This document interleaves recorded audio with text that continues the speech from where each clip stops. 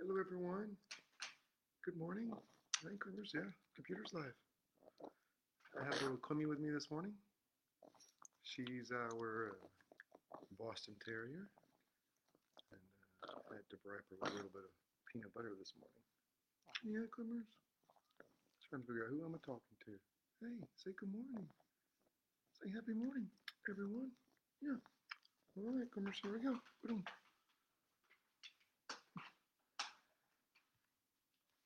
Clemmy there has turned 1 and has decided she is in her preteen stage. So that has made some excitement around our house. Sorry, it was me a little unsituated. All right, so welcome back to Public Problems. I'm your host, Justin Bullock. Thanks for following along. Um, Today is Monday, February 1st, and we're doing the podcast live again on Facebook Live. So thanks to those of you who are joining us live here on Facebook this morning, those who are watching this by video, and those listening on the Public Problems audio podcast feed. Good morning. So I have a couple of updates for you since last week. So I wanted to say thanks again to those of you supporting on Patreon. As I've mentioned in the last couple episodes, we now have Patreon set up where you can support the podcast at $3 a month, $5 a month, and $7 a month. And each of those gives you different benefits. And we're actually starting up some of these benefits this month. For those of you that are supporting us on Patreon, there's 2 events that are benefits for you this month. The first is attending a live recording on Zoom with me on February 15th, so just in a couple of weeks. And then an Ask Me Anything meeting on Zoom also on the 25th, towards the end of the month. You'll be receiving an email about those events later on today. It's been really inspiring to have a number of you starting to support the podcast financially, so thank you for that. And that's given rise to a couple of additional things. One being, let's see if I can get it into the screen here. We, as I mentioned last week, I think, but did not show it, beginning to use some of the funds to get a microphone so that the quality of sound coming through to you is a little bit more professional. So thanks again for that support. One personal update I'd like to share, because it pertains to one of the main topics from this podcast. As you know, the podcast is Public Problems, but that I have a focus on artificial intelligence. And part of that is because I really believe that this is one of the strongest and most difficult challenges facing us as a general civilization. We're going to talk about what are some of the other major existential risks to humanity and how we might think about managing and mitigating some of those. But artificial intelligence is the one that I have been focusing on, and that we're going to be focusing on today. And I'm going to share some of my earliest academic work on this with you today. But a culmination of that work from the academic world has led to me leading a group of editors building out a Oxford University Press AI Governance Handbook. And this is going to have about 45 to 50 contributions from AI scholars from all sorts of disciplines, from public administration, my discipline, political science, economics, philosophy, neuroscience, some folks from all different types of backgrounds.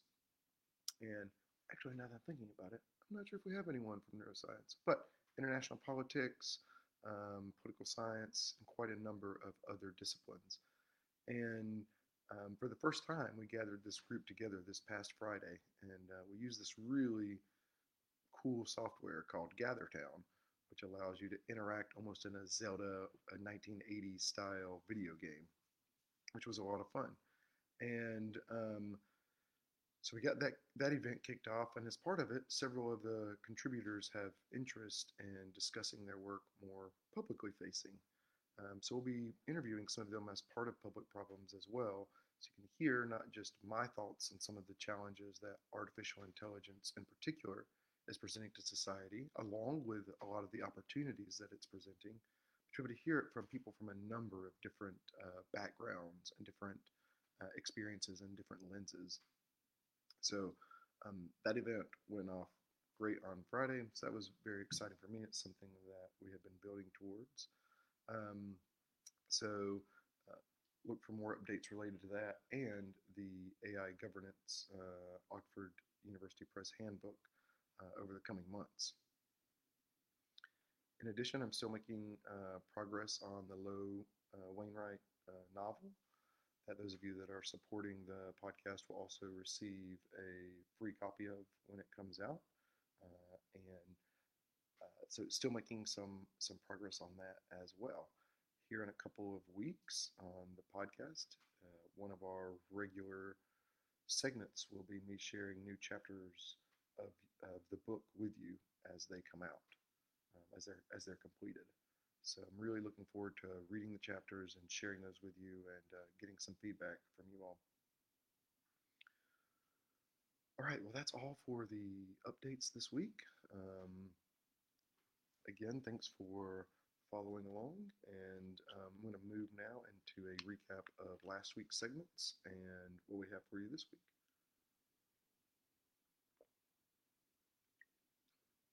By the way, you may notice that I have a different background behind me this morning. We are on the road today and having a little bit of a weekend trip, so we're not in our usual spot, hanging out on the coast instead this weekend, which has been quite nice. Okay, so last week I read most of chapter 10 from Olaf Stapleton's Odd John, which is a book, if you were with us last week, from the 1930s, and it follows, we also did a reading a couple weeks ago, but it follows the story of Odd John, who is a homo superior or supernormal, as the book portrays him. He has a genetic mutation that allows him to grow at different in different ways across different time spans, and has some sort of supernormal abilities from a mind perspective, from his ability to think and solve problems and retain information. So he has this advanced intelligence. And another piece of this is that he has psychical power too. So that allows him to experience other minds more directly. We had read the first chapter of Odd John together, and in that you were introduced to John and the narrator, and then we picked up John's journey in chapter 10 last week. This is the Plight of Humanity chapter. And for those of you that weren't following along or haven't heard last week's episode, in that chapter, John really laments about all of the problems and challenges facing humanity, and how he believes that he could fix them if he really set his mind to it, but that he's not going to. And he has some pretty, I think, searing critiques of modern culture, of the modern church, of modern academia, of all of these modern institutions that help us point our directions as broad kind of human culture. So I really enjoyed reading that last week. If you haven't listened to that, I won't recap it again since we devoted so much time to it last week.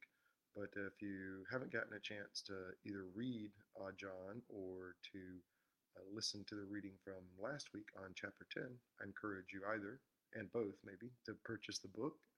It's available on Amazon, both as a paperback and as a digital copy. And you can also get it on Audible and listen to the whole thing from a narrator there as well. So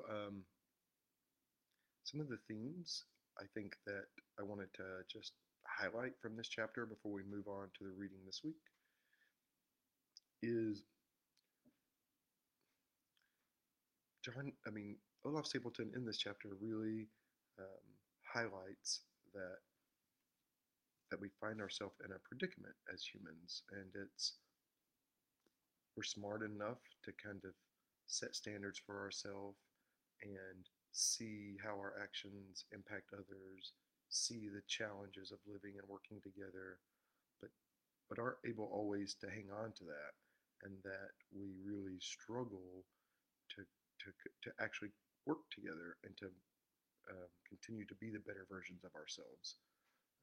And that, another piece of this is that as we build out our institutions, that they really direct and influence a lot of our behavior and the challenges that come with that as the institutions themselves evolve over time.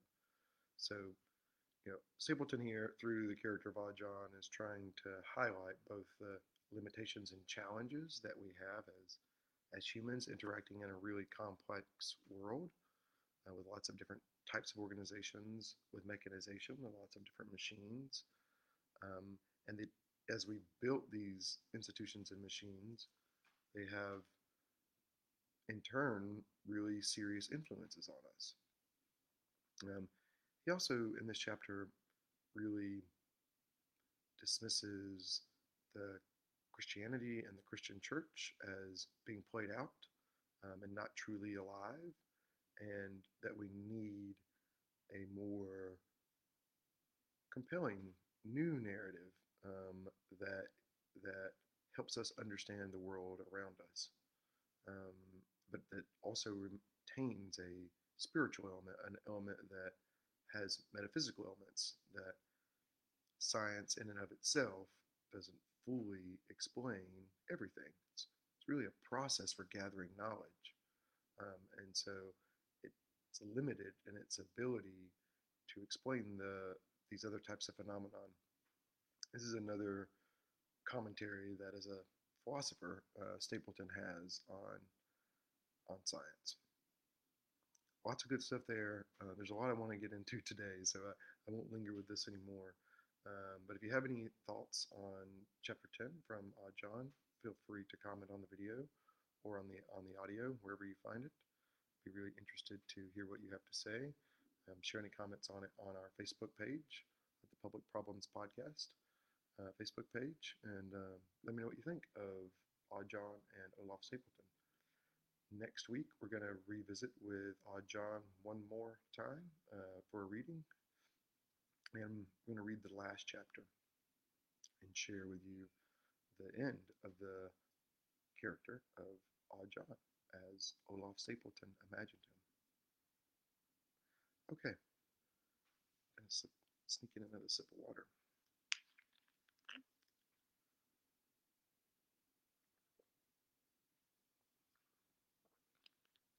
So this week's segment, I'm kind of keeping alternating between types of segments rather than doing a reading of a novel, which we'll come back to next week, or a reading of a summary of some academic work, which is some of what we started with, or a poem.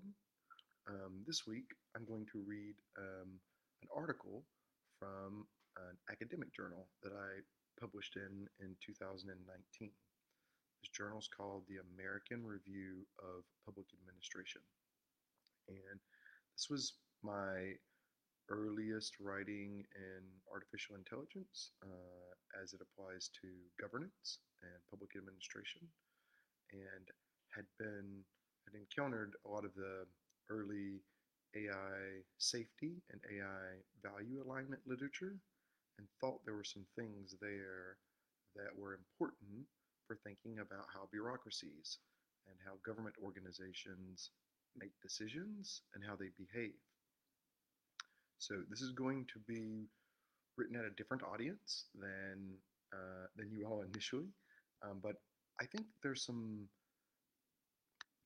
lessons here that even if this isn't your normal literature, Olaf Stapleton is also not your normal literature, and probably poetry maybe not has been your normal literature. So we're just getting a sampling of different things here.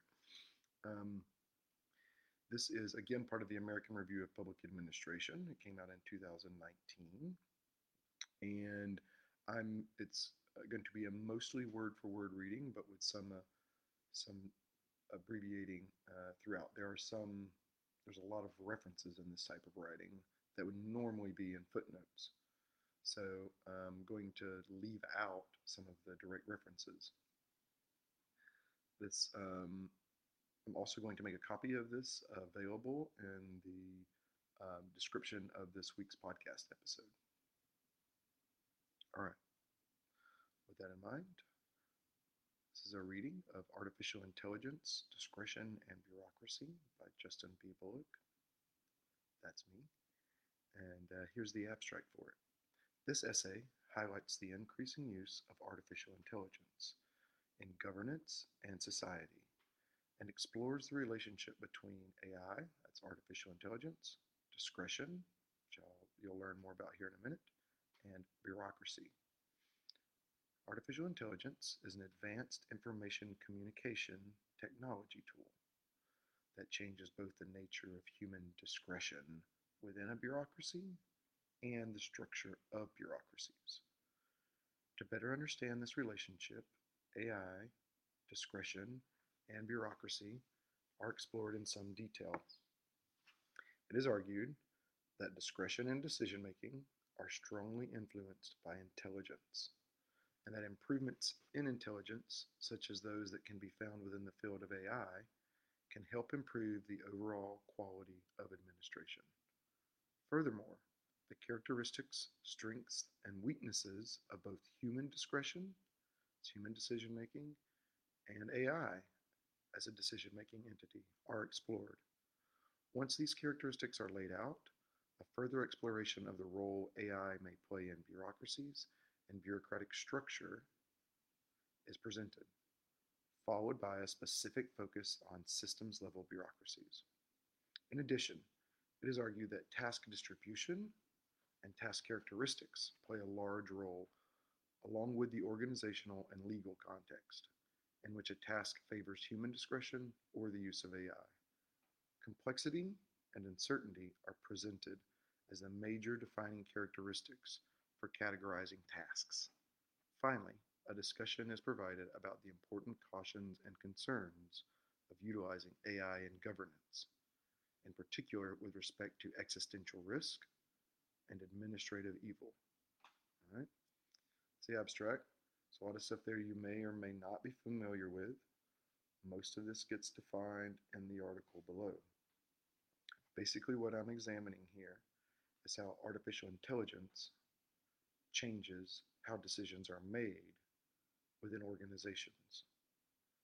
All right, it's going to complement, help out human decision making, and it's going to replace in some situations as well. And this is going to depend on the thing that needs to be done in the organization, the task. And we're going to be worried about a number of things as we do this. And in part, we're going to be worried about existential risk, which is this is the chance that these tools may cause a complete collapse of humanity, and administrative evil. This is an idea that they may be used to harm people. Okay. In 1980, Michael Lipsky codified the role of the individual decision maker, the street-level bureaucrat. Such bureaucrats, including teachers, doctors, caseworkers, police officers, firefighters, garbage collectors, and information service workers, provided government services and benefits and punishments directly to the public, often quite literally out on the street. As Lipsky noted, these street-level bureaucrats used their discretion, which is their decision-making latitude, in implementing government policies in complex and uncertain problem spaces to serve the public and to solve problems. Lipsky's work inspired much scholarly curiosity in the field of public administration and to the motivations of these street-level bureaucrats and their managers who were implementing policy. Because bureaucrats exercise discretion when completing their job tasks, it would be helpful to understand how these decision-making processes work. Scholars examine differences between government bureaucrats and private sector employees across motivations and attitudes, such as public service motivation, extrinsic motivation, and organizational commitment. In addition to this work, public administration gave rise to the field of public management, where the impacts of managerial decisions on performance are highlighted. This research empirically established the relationship between those working within government and the performance of government. In the midst of this wave of scholarly attention devoted to understanding the motivations, attitudes, and decision making processes of street level bureaucrats, Bovens and Zordis in 2002 observed a trend in large executive public agencies from street level bureaucracies to screen level bureaucracies onto systems level bureaucracies. It's a lot of bureaucracies. The idea here is that these organizations used to have people out working on the street, patrolling out in society. Then a large swath of them spend more of their time staring at a screen, sitting behind a screen. Now, a lot of them are being controlled by these hybrid systems that are part managed by humans and part managed by information communication technologies or machines. Bovens and Zordis have observed this trend in the literature early on. No longer were bureaucrats simply out on the street providing services to the general public. Now much of this work was being done behind a computer screen. Many decisions were becoming routinized and guided by computer software and databases, which resulted in changes in the operation and scope of discretion itself. Decision-making tasks were guided by software for case management, performance tracking, and increases in the oversight and accountability of bureaucrats' discretion. The same authors in 2002 maintained that the transition from a street-level bureaucracy to a screen-level one was only the first for lots of bureaucracies. Screen-level bureaucracies began to give way to even more expansive uses of information communication technology tools, such as computers, email, and other uses of the internet and digital world. Meanwhile, the ICT, short for Information Communication Technology, tools themselves increased in their capacity to both augment and automate decision-making tasks. In some instances, these increases began to give way to a new form of bureaucracy, as we've already mentioned, the systems level bureaucracy, which is characterized by the decisive role that these tools, these digital tools, play in the bureaucratic process for some agencies, some organizations. No longer were these bureaucrats out on the ground or sitting behind screens inputting data. Instead, the tools themselves augmented and automated more and more tasks, in some cases even replacing the role of expert judgment by human bureaucrats. In the time since then, in this early 2002 observation, the rise and the power of these ICT tools, and in particular for artificial intelligence, has brought to the forefront some classic questions in public administration about decision-making, discretion for organizations, for bureaucracies, and how the work of the public is done. This essay seeks to explore the impacts of AI on discretion and potential consequences for bureaucracy and governance. AI's use as a tool by governments is growing, and this trend is being discussed by the federal government and debated by scholars. Just one example from a few years ago, SpaceX launched an AI robot named Simon to the International Space Station to aid NASA astronauts. That's a hard one. In addition, the U.S. General Services Administration has partnered with a number of U.S. federal agencies to explore the use of AI and personal assistance. The use of AI as part of predictive policing and facial recognition for surveillance is also becoming more prevalent. You're seeing this more in the news now as well. In the book, The Rise of Big Data Policing, Ferguson in 2017 documents the growth of AI and digital surveillance. Virginia Eubanks does this as well in a book, Automating Inequality. Shoshana Zuboff in 2019 published Surveillance Capitalism, which we referenced last week, 2 weeks ago now, and using AI as a double sword from the Mosbacher takeaway. Um, so there are a number of book-length treatments on this going back to at least 2017 and continuing. Recently, relatively recently now, the U.S. federal government has made AI policy priority, issuing reports affecting both federal agencies and the private market. There's a number of these in 2016, there's an executive order in 2019, all bringing attention um, to this as a policy issue from the U.S. federal government standpoint. And the argument here is that the public administration scholars and and you more generally out there should also be taking these concerns more seriously. This article seeks to provide an exploration of the role AI is playing in changing the nature of bureaucratic discretion, that is, the decision making by those working for governments. To better understand this changing nature, um, this decision making capacity, this decision making latitude needs to be better situated in a broader discussion of administration and intelligence. Thus, thus an argument is presented that decision making, in the vein of Herbert Simon, Nobel Prize winning economist, argued, is at the heart of administration, and that intelligence is the basic capacity for decision making. In this context, human discretion is characterized as human bureaucrats engaging in decision making, in which uncertainty is present for a complex task about how best to deliver government services, benefits, and punishments. Once this argument's laid out, then the human terrain for decision making and quality of discretion are elaborated upon. Then some of the basic characteristics of AI are presented. From here, arguments are made about what the rise of AI means for the future of decision making within bureaucracy broadly, and more specifically, about the impact AI has on decision making within these systems level bureaucracies where much has already been automated.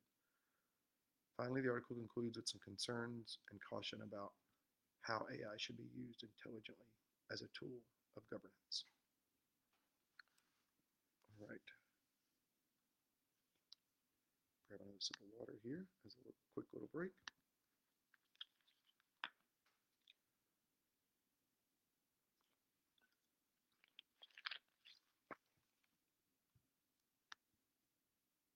Okay.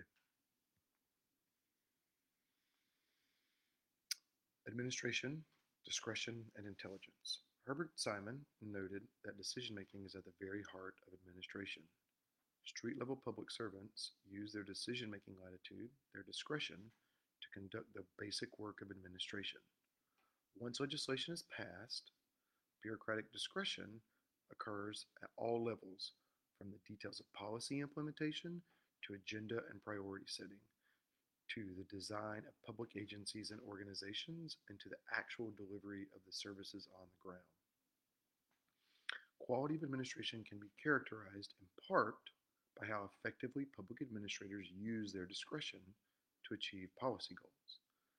An understanding of the individual decision-making process is an important feature of the study of administration.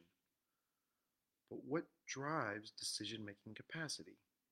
Can some construct be used as a guide to the quality of decision-making and thus the quality of discretion? While both motivation and goal alignment of the individual bureaucrat play large and important roles in this, psychologists, neuroscientists, and AI scholars argue that intelligence is the construct that helps to define the overall capacity for the quality of decision making. This essay adopts Max Tegmark's 2017 definition of intelligence, quote, the ability to accomplish complex goals, end quote. Tegmark argues that this definition is broad enough to encompass many of the competing definitions of intelligence, which include, as he quoting him again, capacity for logic, understanding, planning, emotional knowledge, self-awareness, creativity, problem solving, and learning.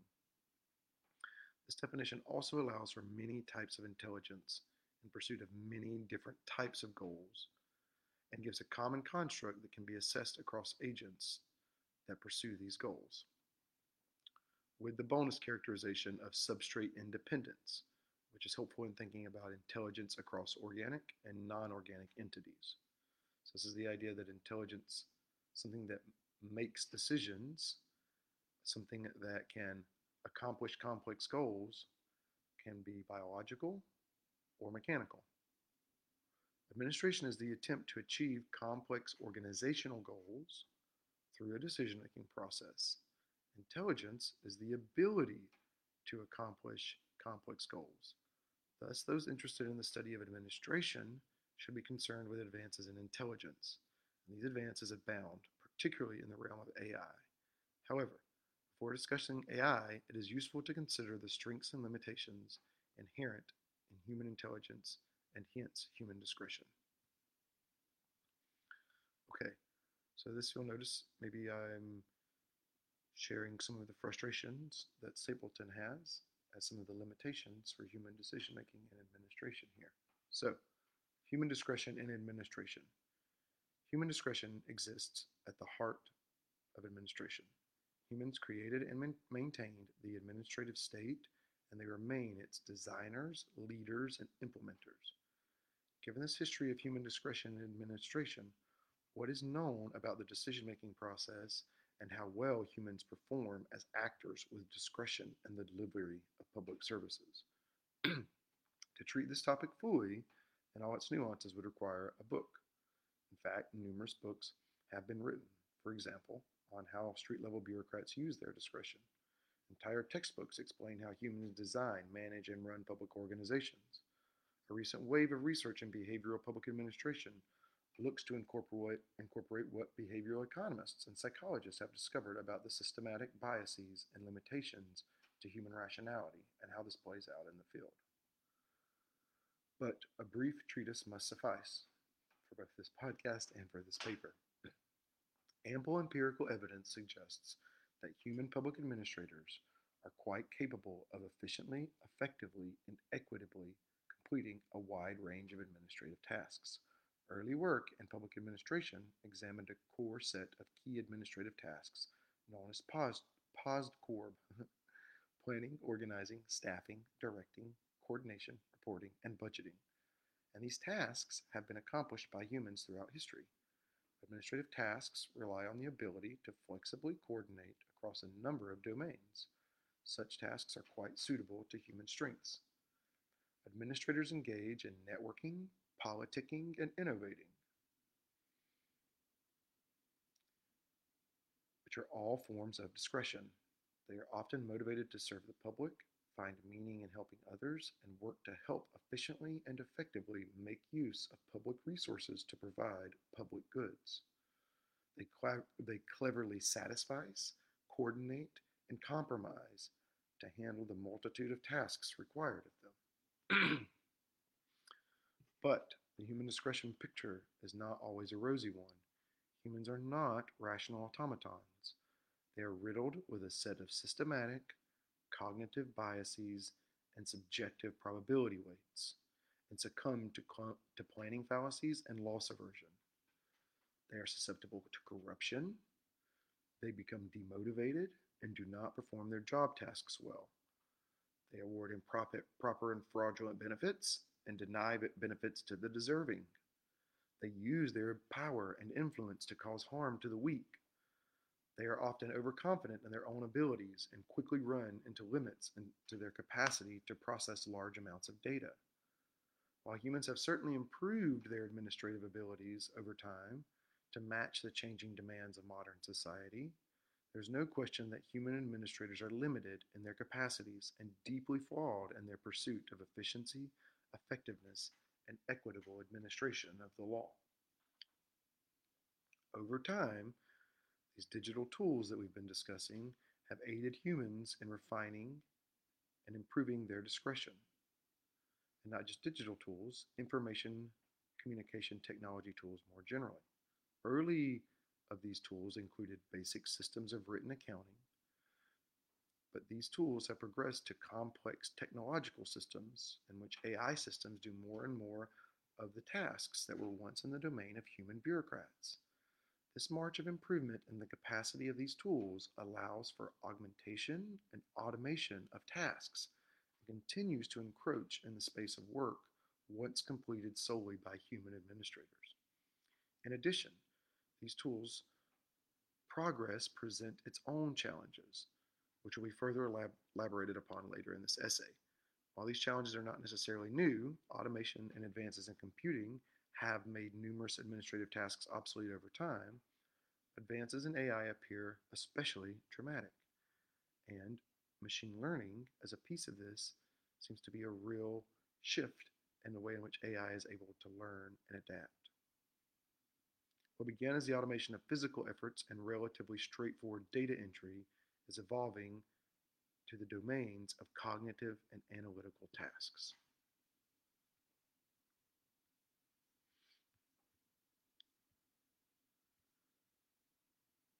So I'm going to skip towards the end of the essay here now. I characterize some of the basics of artificial intelligence, which you've already heard some from me and that we'll be talking throughout. Talk about some of the challenges to whether or not individual decision makers can and will or should remain in complex administrative settings, and what are some of the uh, pros and cons there. And I'm going to um, stop to pick back up at the end of the section called The Future of Street Level Bureaucrats' Discretion and Bureaucracy. And this is highlighting the challenges of tasks being embedded in a very complex organization trying to do very complex things.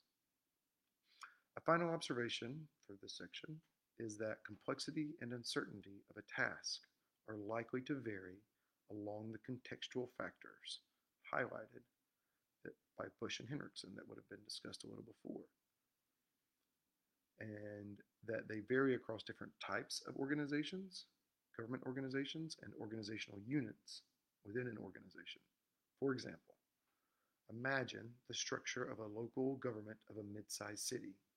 This city may have a transportation department, a police department, a fire department, an accounting department, a legal department, a human resources department, a library services department, and a parks and recreation department, among many other departments. While many tasks and task distributions will be similar across these departments, others will vary significantly based upon the work of the particular unit. For example, firefighters and police officers encounter complex and uncertain task situations in their interactions with the citizenry. Such complex and uncertain encounters may result in extreme deviations from normal procedures and limits in the ability to fully analyze the situation. By contrast, the task distribution for work tasks in an accounting office, a human resources department, and a library services department may consist of more tasks with fewer deviations from normal procedures, making it less complex, arguably, and that are more analyzable, can reduce the uncertainty. It is clear that the scope of street-level bureaucrats' discretion is decreasing in some domains, and the overall role human discretion plays in administration is changing. Discretion is curtailed and automated across some tasks and enabled and augmented across others. This is evident in the contextual analysis provided by Bush and Henriksen from 2018 and in the argument provided here on task complexity and uncertainty. In addition, the distribution of tasks and types of tasks completed by a governance organization contributes to the degree to which the organization is likely to shift from being a street-level bureaucracy to a screen-level bureaucracy and on to a systems-level bureaucracy. Systems-level bureaucracies are likely comprised of relatively more tasks that are more analyzable and that do not deviate from normal procedures. All right. So I'm going to skip this next section, that is AI influence on systems level bureaucracies and discretion. This is something we'll come back to throughout introducing you to the challenges that AI presents to society. But I want to jump to caution and concern with the rise of AI, and then a brief conclusion for this reading. The power of AI should not be underestimated. The Future of Humanity Institute, OpenAI, and other partners published a report noting the potential malicious uses of AI. They agree that AI expands existing threats to governance actors, introduces new threats, and changes the typical character of threats. Furthermore, they note 6 security-relevant properties of AI that contribute to its potential malicious use. AI exhibits a dual-use nature, double-edged, you might say. AI systems are commonly both efficient and scalable. AI systems can exceed human capabilities. AI systems can increase anonymity and psychological distance. And AI developments lend themselves to rapid diffusion. And AI systems often contain a number of unresolved vulnerabilities. These properties lead many to consider AI an existential risk to humanity.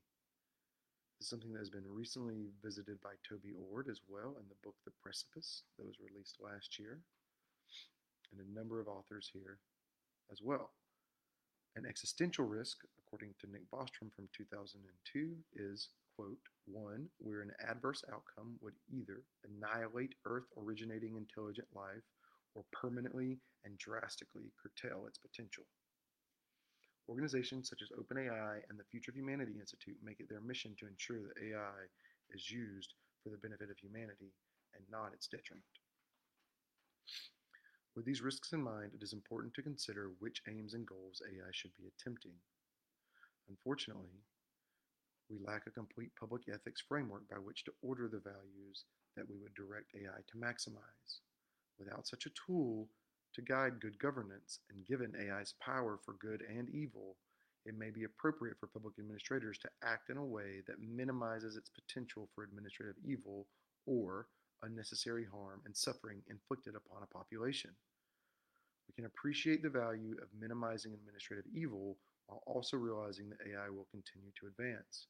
To stay ahead of the risks and abreast of the opportunities, we should take stock, as I've begun here, of where this technology can viably take us and its broader implications for the field of public administration.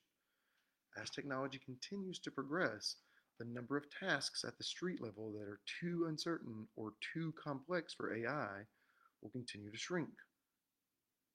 This suggests a decreased scope of tasks to be performed by human bureaucrats, leaving open the question of what this automation means for organizational outcomes and performance. The corollary to this is an overall rise in digital discretion and digital bureaucracy. While it is not the purpose of this article to fully describe the nature of the transition to digital bureaucracies, it seems obvious that a clear assessment of public values is needed to complete this analysis.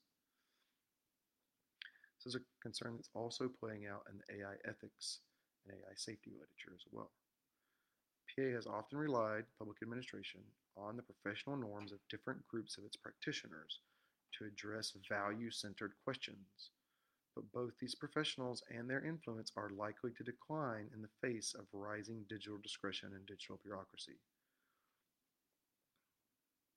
So how do we prioritize these values across multiple types of service delivery? Should people receive equal treatment under the law, or should circumstances be taken into account? What about the relative importance of effectiveness, efficiency, and equity? Numerous questions remain about how to maximize the common good while mitigating the possibility of administrative evil, particularly in the presence of such a powerful tool of governance. Okay, that's a reading, or an abbreviated reading, a little more abbreviated than I thought that I would initially do, but I think drives home the point without dragging your attention on this morning. As you can see, this is something that I have been concerned about for a little bit. This was published in 2019 after a review process. So why it's going to be one of the themes of this podcast. It is, I believe, one of the biggest challenges facing our societies and human civilization more generally. And this piece of intelligence in this article is something that's going to come up again and again. It came up a little bit in Odd John. It's going to make some appearances in other writings that I'm going to share with you. And it's this idea that we created such a complex world that it requires increases in our ability to solve the challenges presented by those complexities. something that's going to come up again and again and again, along with this idea of what kind of world do we want to build? What kind of world would we like to have? Not just minimizing administrative evil, which is what I allude to in this article, but how do we build a better world together? All right, I'm at the 45-minute mark. I think that's enough for this week. It's really a pleasure to share this work with you. It was a lot of fun to recap last week's readings and a lot of fun to discuss some of my own work with you about artificial intelligence today. I hope you'll continue to follow along. Leave comments on the video, comments on the audio, comments on our Facebook, letting me know what you think about these episodes. We'll be back next week with another live recording on Monday morning. And thank you for your time. Again, if you have enjoyed this, be great if you would consider supporting the podcast on Patreon. The link for that will be in the description to the episode. You can look for me there, Justin Bullock, and that's where you can support the podcast financially if you like, at $3 a month, $5 a month, or $7 a month. And again, we'll be having our first supporter events this month. Looking forward to those as well. All right. Thank you. Have a wonderful Monday.